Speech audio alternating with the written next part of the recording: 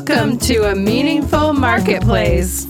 I'm Sarah Masoni from Oregon State University's Food Innovation Center, where I've helped countless dreamers launch their new food products. It's the science of taking a food delight from the kitchen to mass manufacturing and still keeping its great taste. That's what I do.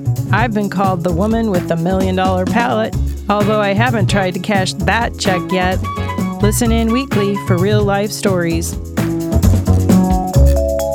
I'm Sarah Marshall, owner of Marshall's Hot Sauce and author of Preservation Pantry, modern canning from root to top and stem to core. I love inspiring business owners to get started on their journeys, encouraging folks to be part of their local community, and I'm excited to help business owners tell their stories.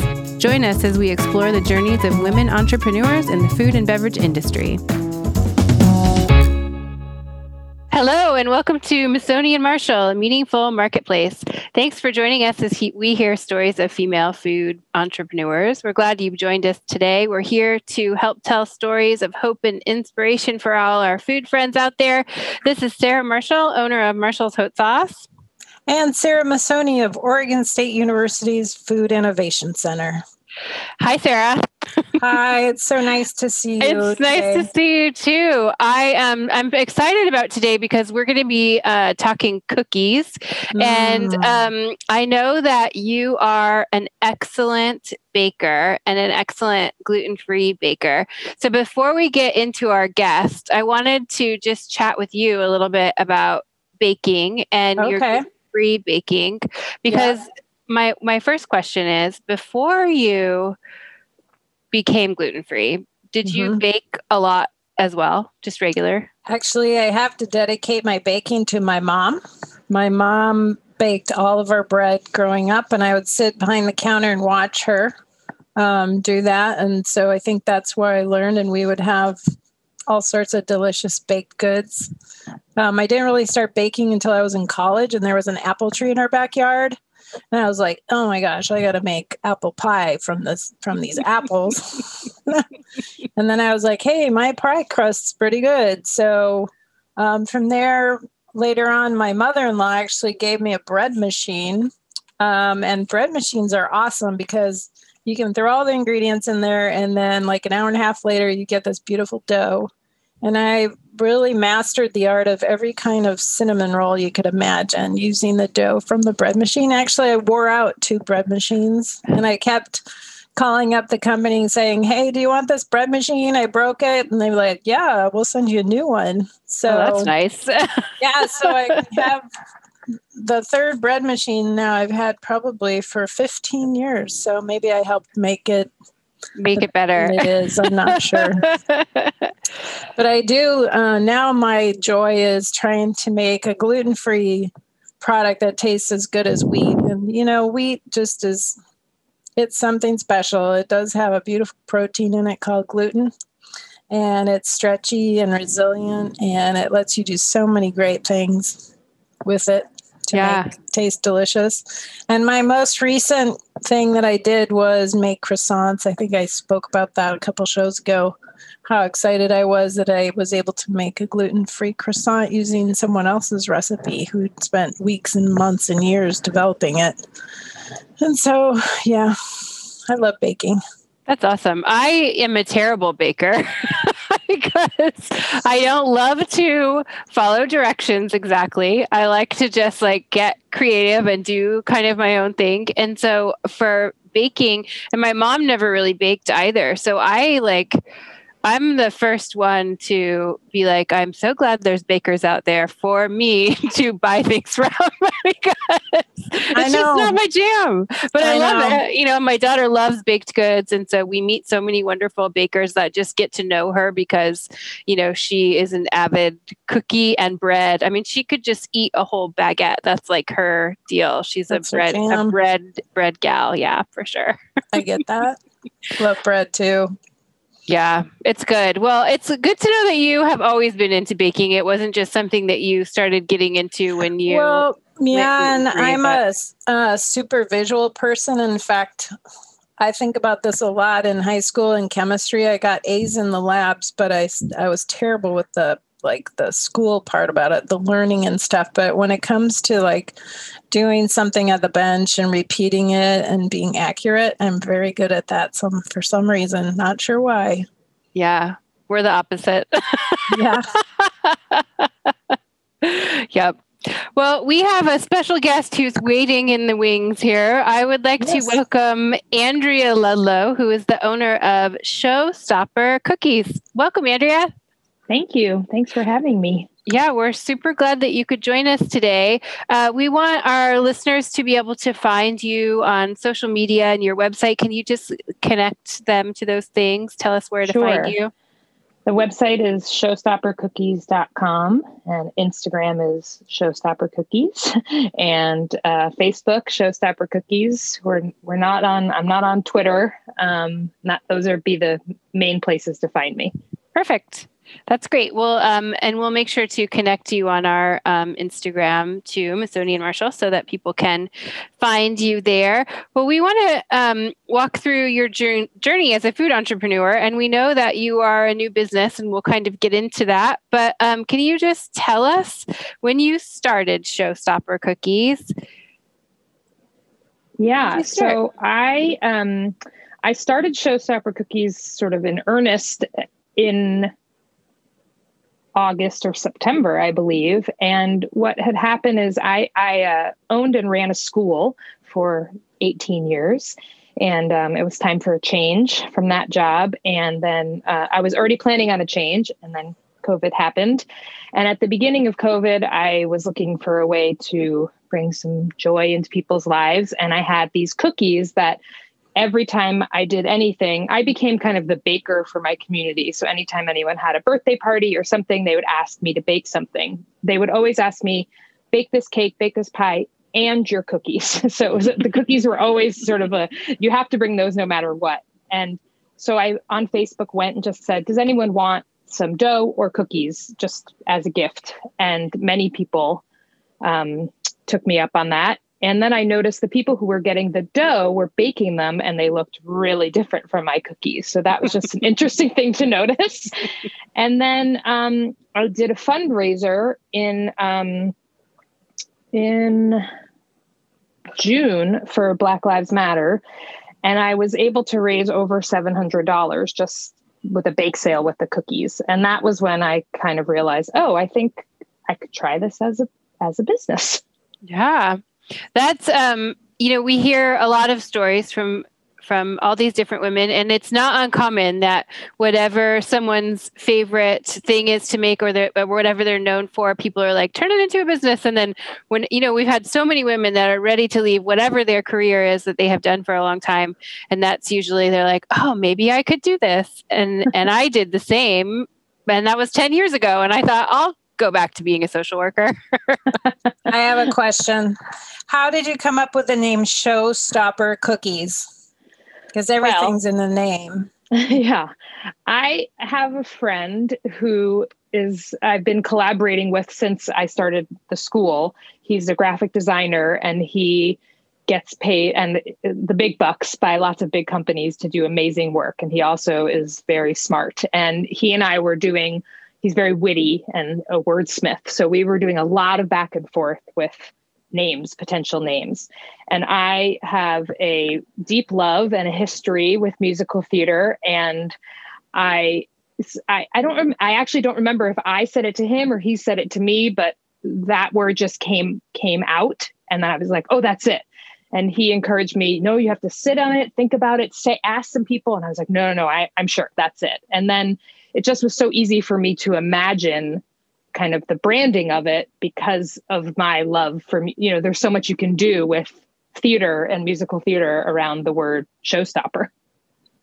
Yeah, I noticed your little dancing cookie, and it's so cute. And then when I was reading your website, and you were talking about, a performance and an encore and a kickball change, and I was like, oh, she must be into theater and dance. Like, this is her thing. So it's cool that you can bring those passions together into your business. It's really cool. So you originally sent us a message on our Instagram saying that you wanted to meet Sarah and I. And, I know that you're new to business, but I figured you weren't really saying you wanted to be on the show, but I was like, I'm going to put on the show because I figured Sarah and I aren't really together very often. It's really just for, now we used to do events together and I would see her there, but now it's like never. It's just for the show. So I figured you have us both right here. And so if you have anything at all you want to ask us, we are here to help answer your questions. That's amazing. I think, what I did, and so I know Robin Rosenberg, and that is how I found you all. And I've listened to many of the episodes and I learned a lot just from that. And I put in a call at first to Market of Choice, and I kind of just jump in. So I'm like, let me try everything. And then if things don't work, then I'll start again. And then I listened to one of you talk about, or maybe it was one of your guests talk about the pros and cons of wholesale because you're not making as much money. And so then I didn't send that email to Market of Choice. And I've just been really and I listened to the Umi Organic. I know Lola a little bit as well. And so I was thinking about the fact that my cookies are perishable and how can I think the biggest challenge I've had is I get an order and my dough sits for at least 48 hours. So it's going to be at least 4 days between the order and sending the order or delivering the order. And that, I think in the future might be challenging. And I've tried things like freezing the dough and it's not the same. And so I think I just was interested in talking to you all about how could I grow this business in every way on Instagram? How do I get the name out there? Just those kinds of general questions. Sure. Well, so let's start just with the first thing that you were asking about wholesaling. So right now you just deliver directly to the customer, right? I do. I actually I cold called a coffee cart that I thought was cute and said, do you want to sell my cookies? And I'm going to do the Moon Market next Saturday. And so that'll be my first market. And I've also applied to do a farmer's market, the Woodstock Farmer's Market this summer. But other than that, yes, it's just direct to consumer from my website.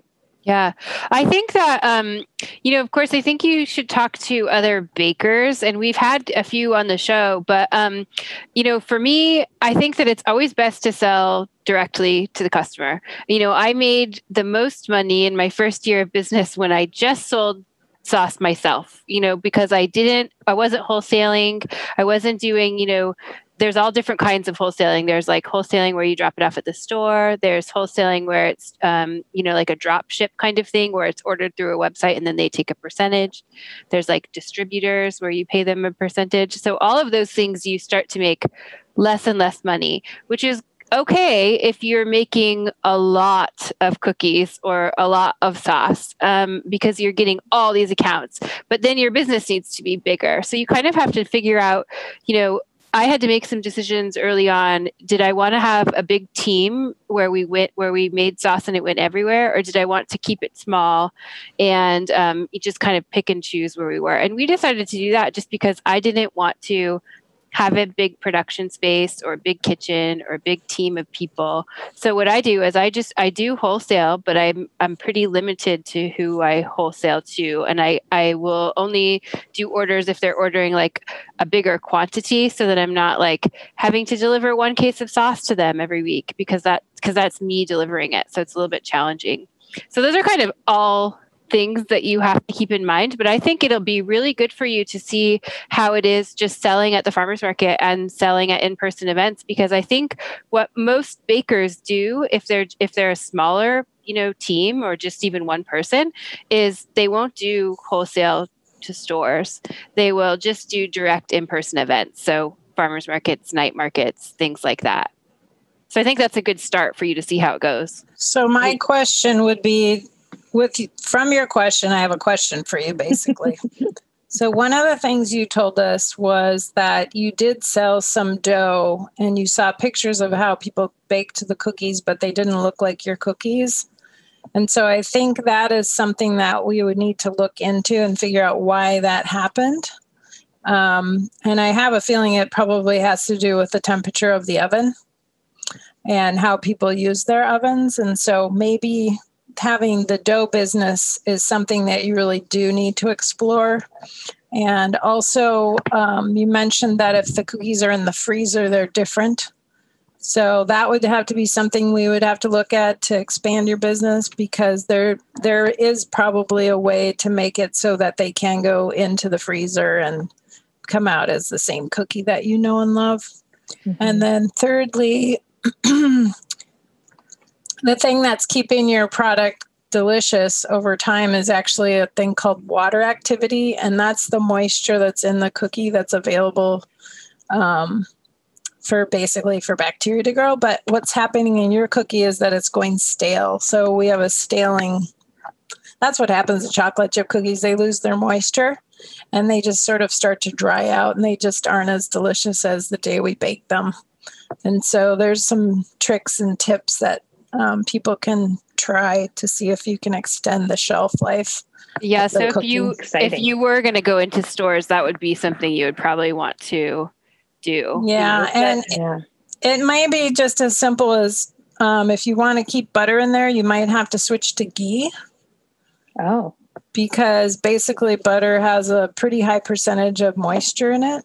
And so if you just eliminate that moisture from the get-go, you'll be partially solving that problem. Awesome. I love it.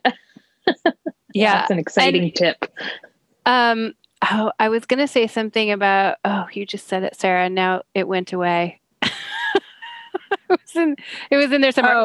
I was thinking about recipe writing. So when you sent the cookie dough home with people and it looked different, it also could have just been about the instructions and the way that you instructed them to do that, because I learned that right away when I started writing recipes, and people would tag me in photos, and I would be you'd be like, what the? Whoa, that is not what I wanted them to do. And it's never about the person. It's about me as a recipe writer. And so I had to right away, anytime that we do a recipe, I'll write it now before we publish it on our website, or, if I'm doing something for a magazine article or something like that, I have my husband always make it to see what it's going to turn out like. Cause it's like, I know what I mean. And I know how most recipes are, I know the format of a recipe, and I've written a lot of them, but I sometimes, because I know what I'm thinking and I'm the person writing it, then it's like I'm telling people a totally different thing. So it's good sometimes to whoever it is that you sent that cookie dough with, just talk to them about it and say, okay, when I wrote, put this far apart, was I not as specific as I needed to be for how far apart? Does a measurement help? Does a color help? All of those things. And preheating the oven is critical. In fact, you might want to consider suggesting having a pizza stone in the oven when people heat up. And I was talking with some of my other friends last week, and we were talking about pizza. And one of them said, if you heat your oven to 500 degrees for 1 hour before you bake, you will never have a bad pizza. And then I was talking with another friend, and she's like, I got this new, countertop microwave oven thing, and I can't get it to work. So we have people that are baking in all sorts of different kinds of equipment. And I think preheating is the main problem that people are having. They think they can just put cold cookie dough into the oven that wasn't really preheated. And so it may be that they have to set your cookie dough balls out for an hour before they bake them. Oh, right. Yeah. Because you're not refrigerating your cookie dough when you make it, I'm guessing.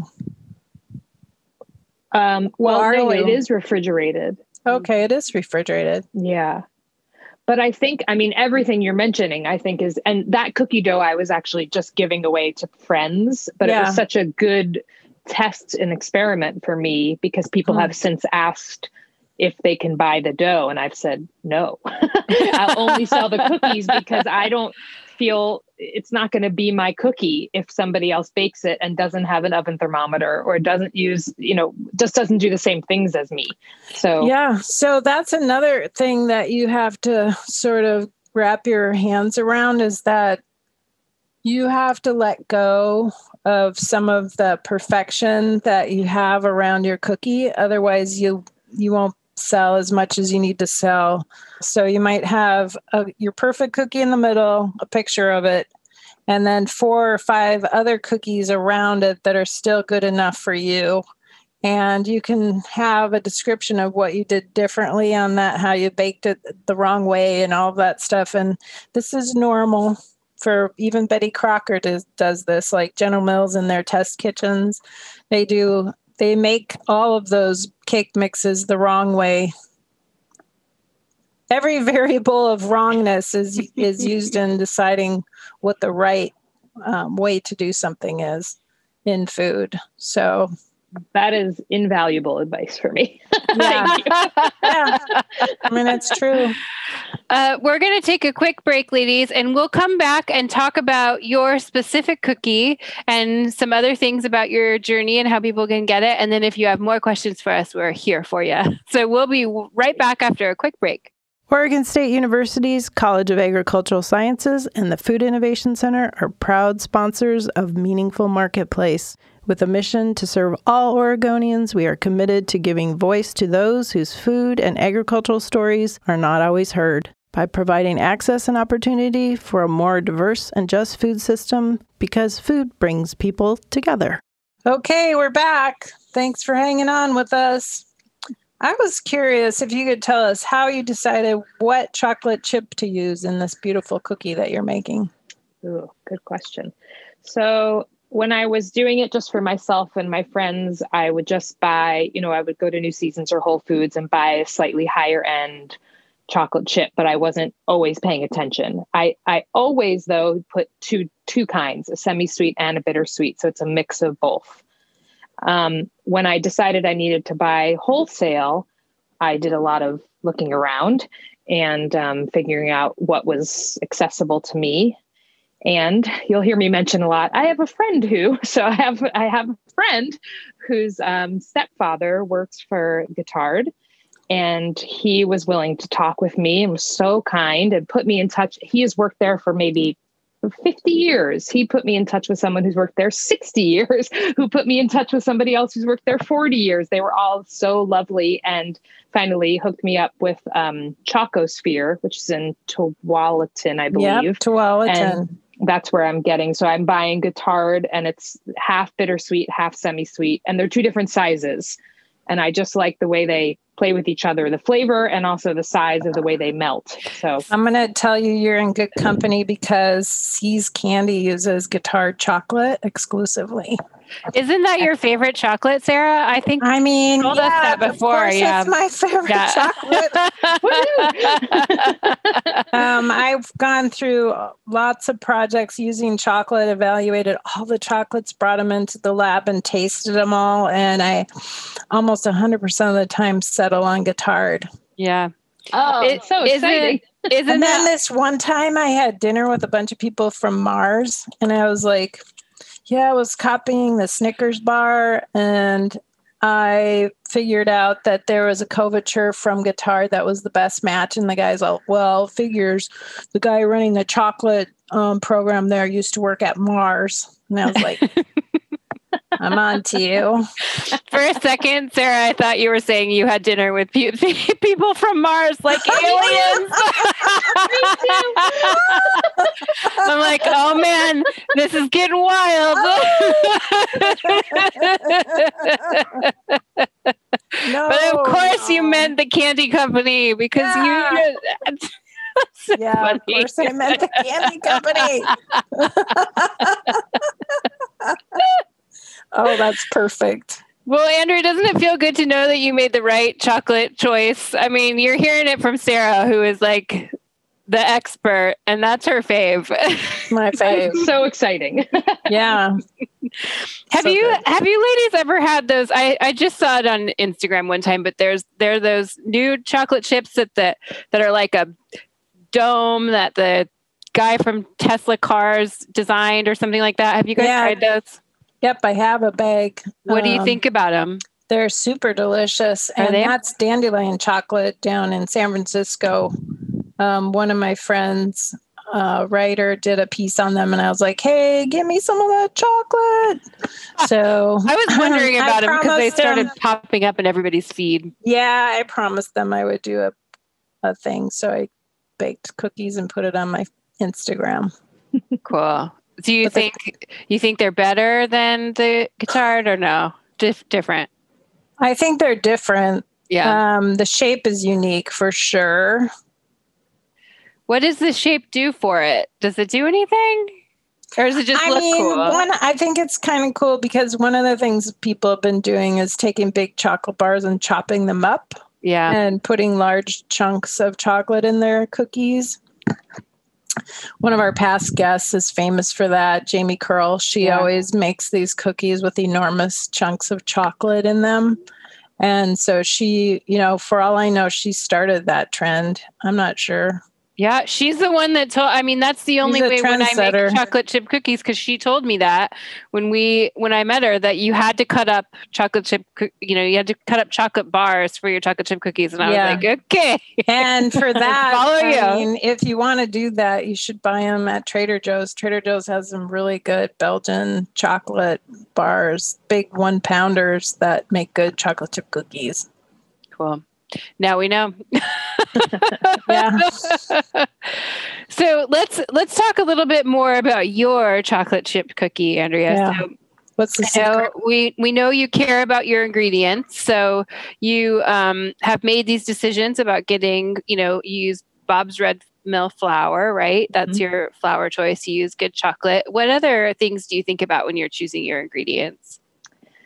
I think about everything. When I was making them just for myself and my friends, I would buy, make sure I was using the eggs that are $12 a dozen and the butter, but I can't do that as much now that I'm making it a larger scale. But I really do try to use the best ingredients that I can, because I feel like I can taste the difference even with the eggs and the butter.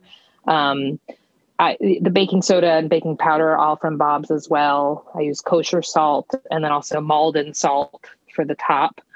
And the original recipe is kind of based on the New York Times recipe that I did taste tests with my friends where I would make the dough and then we tried the cookies after 24 hours or 48 hours, 72 hours to see if we could taste the difference. And just reading about that recipe and how much the size of the cookie is important. It has to be larger so there can be that crunch to the chew transition. It was very important as well. So I think about all of that. And because I've baked these cookies so many times and have made mistakes, or I've seen what happens if the cookie dough is frozen, for instance, they bake too slowly and they spread too large and they're too thin for me. So, and also the pan banging to get them to be all cratery, which I also really like. So it's based on the New York Times recipe with some slight variations that I've made over time. And so if people go to your website, they'll see that you just have this, you have one cookie that you make, one perfect cookie. And I think that's really nice. We always talk about sometimes people are overwhelmed with choices. So I think it's really cool that you do that. But you also do some specialty baking if people want, right? Could you give us some examples of what kinds of things you can do if somebody needed something special? I like to think that almost anything anyone would ask me to do, I would try. Most of the things that I've done special order are birthday cakes. So someone will say, it can be very general, from I want a chocolate cake with chocolate icing that serves 8 to 10 people, or much more specific, I want, an apple pie with cheddar crust or something, so I try to just indulge whoever's asking, because I just really love baking and I love the science of it and I love trying new things. My niece, who's 4, she doesn't pay me to make her cakes, but she is definitely one of the ones having those special orders, and she is very specific. And last year she wanted very, a dome cake that was a purple mushroom that had mint inside of it. It was just very, very specific. And I went for it and made it. And so I really enjoy for my birthday, I'm always like, what is the most complicated baking recipe I can find that will take me 4 days? That's my birthday present to myself. So I like the challenge of complicated recipes. You should get on the Great American Bake Off or whatever. Yeah, any of those baking shows, even I know, Sarah, I told you I was watching a lot of Hallmark movies over Christmas because that was like where it was at. It was like I needed something where I didn't have to think about the craziness of the world. So I watched a lot of Hallmark, and they have a Hallmark baking show where they have all these different characters from the Hallmark movies that will come on with bakers that have a bakery or not. Sometimes it's just home bakers, but if you can get on a TV show like that, it brings you so much good press and business, and it doesn't cost you anything, even if you don't win. And it's pretty easy to pitch yourself to those kinds of places. You just go online and you're like, hey, look, I have this awesome business. I make these cookies. And then I recommend watching all the seasons of the Great British Bake Off. Oh, before you apply. It's very close to my heart, that show. I think the time constraint would really stress me out, but I hear what you're saying, that even if you fail, it just brings you press, and it's self-promotion. Promoting yourself in the area that you excel is super important. Yeah. I'll check it out. I'll look into that. That's good advice. I think you have to be British to do the British one, but I know there's we have there's other ones. There's a lady here in Portland. Her thing on Instagram is Resting Bake Face, and she was on the American Bake Off a couple years ago. So you can follow her. I tried asking her to come on the show, but she was like, "What? Nah." Thought I was weird. Not here. Have to ask her again. And where do you currently make your cookies? Do you have like a commercial kitchen space, or do you make them at home? I rent a space. So I just started calling caterers because it was COVID and I knew people weren't going to be really using their kitchens, and had a lot of relationships forming and a lot of possibilities. And then there was a spike in cases, and people who were using their kitchens for anything just didn't want an additional body. So I found is actually a parent, a former parent from my school whose kid now is in high school, and she has a caterer with her mom, and they are renting me their space. It's really close to my house. We just don't use it at the same time. And so that's where I'm doing my baking. And even that, like you were saying, Sarah, when I got in there the first couple of times, their ovens are different from my ovens. They have two ovens. And I've been baking in my oven for so long that there was definitely a learning curve there. Yeah. I think those are the people that have the hardest time going into a commercial space are definitely bakers, because they are used to doing it at home, and every oven is different. And especially commercial ovens are a lot different. I mean, one trick is that with a convection oven, they're 25 degrees hot. Also, I reset my oven every time I put something in the oven to see what temperature my oven is at. And a lot of times it'll drop even like 100 degrees when I put stuff in, and then I'm not paying attention, and I think I can just have the product in there for 18 minutes or whatever, and it's like not coming out baked. And so it took me a few times of figuring out that I had to reset the thermostat on the digital panel so that the oven would be like, oh yeah, I'm supposed to be at 425. Oh yeah. Oh, amazing. That happens a lot. I had this one woman that was having a hard time with one of the recipes that I wrote, and I couldn't figure out why. I'm like, I don't know. It could be your oven. Let's talk through it. And it was every time she would check it. She would open the oven and check it. It was not even hot enough. It wasn't hot enough. And she would do it every few minutes. And she's like, well, you said that it needed to be, golden, but she couldn't see through her oven window. So she was opening it up to check to see if it was golden. And I was like, no, I'm like, it shouldn't take an hour at all. But it sure did. Yeah. And some commercial ovens, they'll have baffles in the back. You have to open that up so it releases the steam. And Oh. I actually helped a little bakery down in, it's down near Rogue Creamery where they make the blue cheese. They had a cookie factory there. They were making like 10,000 baked cookies a day. And they had 2 small countertop ovens that held like 6 trays. And every oven was kind of giving them different results. And we figured out that the baffles in the back of the ovens weren't set correctly. And so one was open, one was closed. The one that was closed was trapping the steam. The one that was open was letting it all go. So they would get different results. Wow, Yeah. you have so much useful information. Yeah. Amazing. She's Yeah. she's seen it all over the years, I'm sure. Yeah, it's crazy. So Andrea, you started this business since COVID started, which we haven't had anyone on yet that's been the case. And so I wanted to just kind of talk about what that's like for you a little bit. Because I first want to say congratulations for starting a business in one of the hardest times to start a business. I think Yes. that's really great. You have done something amazing just in achieving that and finding a place to make it and, figuring out what you were going to do. That is wonderful. But can you tell our listeners a little bit about what was challenging, what was easier than you thought? How are things going with that, with starting a business during COVID? Well, I've never done this before, so I don't know how it's going. I think there's definitely places where I'm wishing, maybe in the last 2 to 3 weeks, I started getting more steady orders from people who I have no idea who they are. And even before that, I would get an order from a name I didn't recognize, but I knew, so-and-so gave them a cookie, or, I would be able to trace it. So that's pretty new, getting orders from strangers. And I just happen to have such a large and generous family and friend community that has been sustaining the business. And a lot of people are giving the cookies as gifts.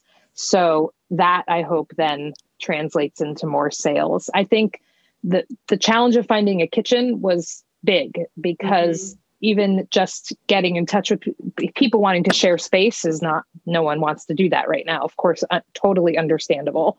And building the website, that's still a work in progress. Almost done, but that's been something to get exactly how I want it has been a bit of a challenge. And then just figuring out how to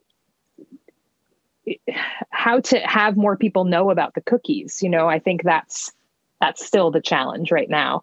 I don't know if it'll just, I sort of have this hope. Well, the cookies, I think they're delicious enough that everyone who tastes one will think they're delicious, will tell one person, and that will, just like the shampoo commercial from the 70s, they'll tell a friend and they'll tell a friend. And then L'Oreal, I think that was L'Oreal, wasn't it?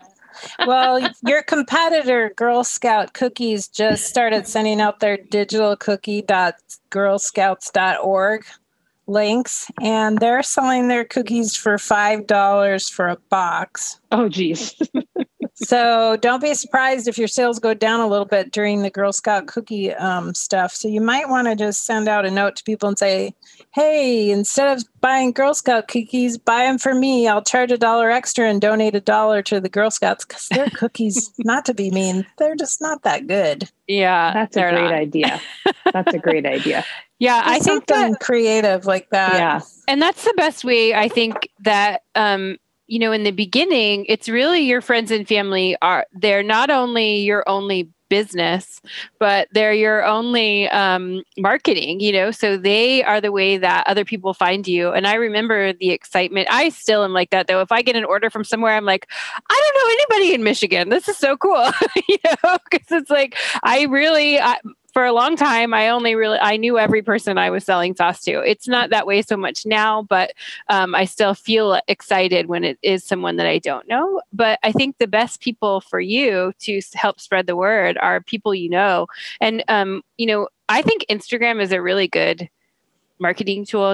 We are pretty active on that. You mentioned not being on Twitter. I don't think Twitter is great for food. I think it's good for politicians and sports fans and comedians, but that's about it. It's fun to go on there and see what's happening, but I don't think it brings a ton of business to food businesses. You know what we need is a cookie ambassador for you. Where do I get one of those? Well, I have to who's your favorite movie star? That's who I always ask. I haven't asked that in a long time, but if you had a favorite movie star, maybe you could send them your cookies and they could become your cookie ambassador. The cookies to Mark Maron. I don't know if you're familiar with him. Yeah. And he actually mentioned them twice, but it was just in passing, and it was really amazing, but it was just in passing. You have to keep sending them to them. So Sisters Coffee sent coffee to the Food Innovation Center, 20 pounds a month for 2 years. We are all addicted to Sisters Coffee at the Food Innovation Center. Well, the other thing that you can do is if Mark Maron talked about you and your brand on his podcast, then you can tag that in your Instagram and tag him, and then tag anybody else that you think you want to know about your cookie. And those the kinds of things get like like in your stories, like retagged and redone. And you just reach out to, if Mark Maron retweeted it, you would have a bunch of online business. It's called guerrilla marketing. Yeah. I'm all about it. That's the way I do everything. Yeah.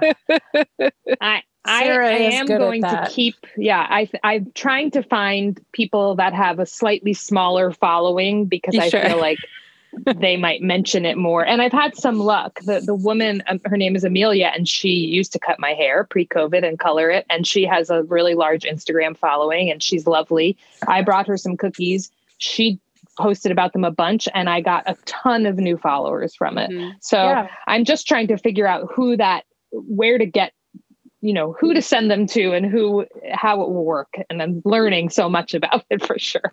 Yeah, it's kind of fun though. I think it's like fun and exciting to like find new people that way. But really, I do think ask your friends and family to, put it out there too, especially if it's like, whatever, Facebook, Instagram, things like that. That's a really good way to bring in new customers because people trust the people that they know. So, anybody that you already have that loves your cookies, have them tell their friends about it. You mentioned you were going to do the PDX Moon Market. Can you tell people what that is and where it is and tell us about it? So it's a market that's taking place. I hope I get all this information right. I apologize, Moon Market, if I get it wrong. It's taking place over 4 days in early February, and it's down in Northwest Everett and 9th. And there's an inside and outside section. You can RSVP. They're going to limit the amount of people, of course, masks on. And I'm going to be outside sharing a table with my best friend who makes pottery. So she's going to have half the table and I'm going to have half the table. And I think first I thought it focused on women, but maybe not. But it's local artisans and crafts, food, all sorts of different things. They have a really beautiful Instagram site that's every day they kind of focus on a new person that's going to be selling at one of the markets. And so I think I heard about it from something that also Robin Rosenberg, Bobby's Boat Sauce, told me about, which is a Google group that's for small business food people. I think it's the one that Hannah does. We had her on as a guest too, the Pacific Northwest Makers Group. That's the one. Yeah. And so someone posted about it and I just said, I'll try this. So that's how I found out about it. And they've been really helpful and I'm excited to try it. It'll be my first time doing something like this. So that's exciting. First events are good and weird because you'll probably sell out, I would think. Yeah, I think you'll probably sell a lot of cookies. And I think it's always very exciting to have your first event. You only get that once. So enjoy it. And just know that you're not going to know how to answer everybody's questions the first time. Like I didn't know what people were going to throw at me, but I got a lot of weird questions. I thought they were weird, but then I realized they're totally normal. Now I'm pretty much ready for anything because I've done so many events. You should take pre-orders, have people pay you and take pre-orders. And then have some, stuff and ready. Deliver. Make sure and have a notebook with that information and totally sell pre-orders. Good idea. Yeah, I've already been struggling with how I don't have any idea how many cookies to make. And what if I have a ton left over? But I've done some strategizing. I have some people who get cookies once a month because I have a cookie club. Mm-hmm. And so I've asked them if they would wait and get their order if there's leftovers from the market. And if not, I'll make their cookies then. So I'm trying to just strategize in those ways. Yeah, I think that you fine. will, even if you have cookies left over, you'll find a way to sell them. I mean, Yeah, I've and even had if that you happen. even if you don't sell them, you should be a benefactor to somewhere in the city so that you can let people know that you donated cookies to somewhere, to a care facility, maybe a nursing home where people That's a are great isolated or... Yeah, it's good to pick something that you really are passionate about. You know, a lot of the farmers will donate to like Urban Gleaners, and they're great for turning something that's not food into food. But I think for you, since it's already something made, you can just find an organization that you love and, you know, donate it to them. And then, and that can be part of your mission. You can write that off then. So it's not really a loss. It's a marketing expense. Right. And so then I've been donating a lot to the PDX resistance bakers, but they don't just have an open, you know, they'll have an event and say, we need cookies for this event. So I don't know if but that's a care facility is a great idea. Well, we only have a couple minutes left. So you mentioned your cookie club. Let's tell people about it. What is a cookie club? So it's called the Kooky Cookie Club, and my friend Jamin named it. And you can sign up for 6 or 12 cookies delivered once a month for 12 months. And then that's what you get. And I think I have 6 people signed up. One of them is my mom. She still counts. And one friend gets them, and then she breaks them up into smaller bits and gives them away. She's given them to her postal worker and the person who pumps her gas. And so she's just kind of spreading the word out there about the cookies, and because it's too many cookies for her to have in the house. Oh, and my sister is another member. So it's a close-knit group. See what I mean? Your family is going to be your biggest supporters until they don't have to be. I mean, that's the way it was for me too. Like, we have a Sauce of the Month club. I knew the 2 people that were in it my first year. That was it. And then now, you know, I don't even know the people. So you got to start somewhere. And luckily you have lovely family members to support you. I'm so grateful for my family. Works. Hey, this one lady that I worked with, she got her mom's garden party list from Chicago, and she started her brownie business with mail order from that list. Amazing. It's a good way to do it. Amber Fitzsimmons, she was out in Hood River for a really long time. I think she moved back to the Midwest. I don't know if she's still making her brownies, but she did that. I do. I have a years. friend, Greg. I have to give a shout out to him because he, in the first 3 months, he works on the stock market, and he sent 24 cookies to probably 30 clients just all over the East Coast. And that definitely kept my business afloat. And I'm so appreciative. I love that. Yeah. Shout out to your buddies. Well, before we wrap it up, is there any, did you have any other questions for Sarah and I that we can answer for you?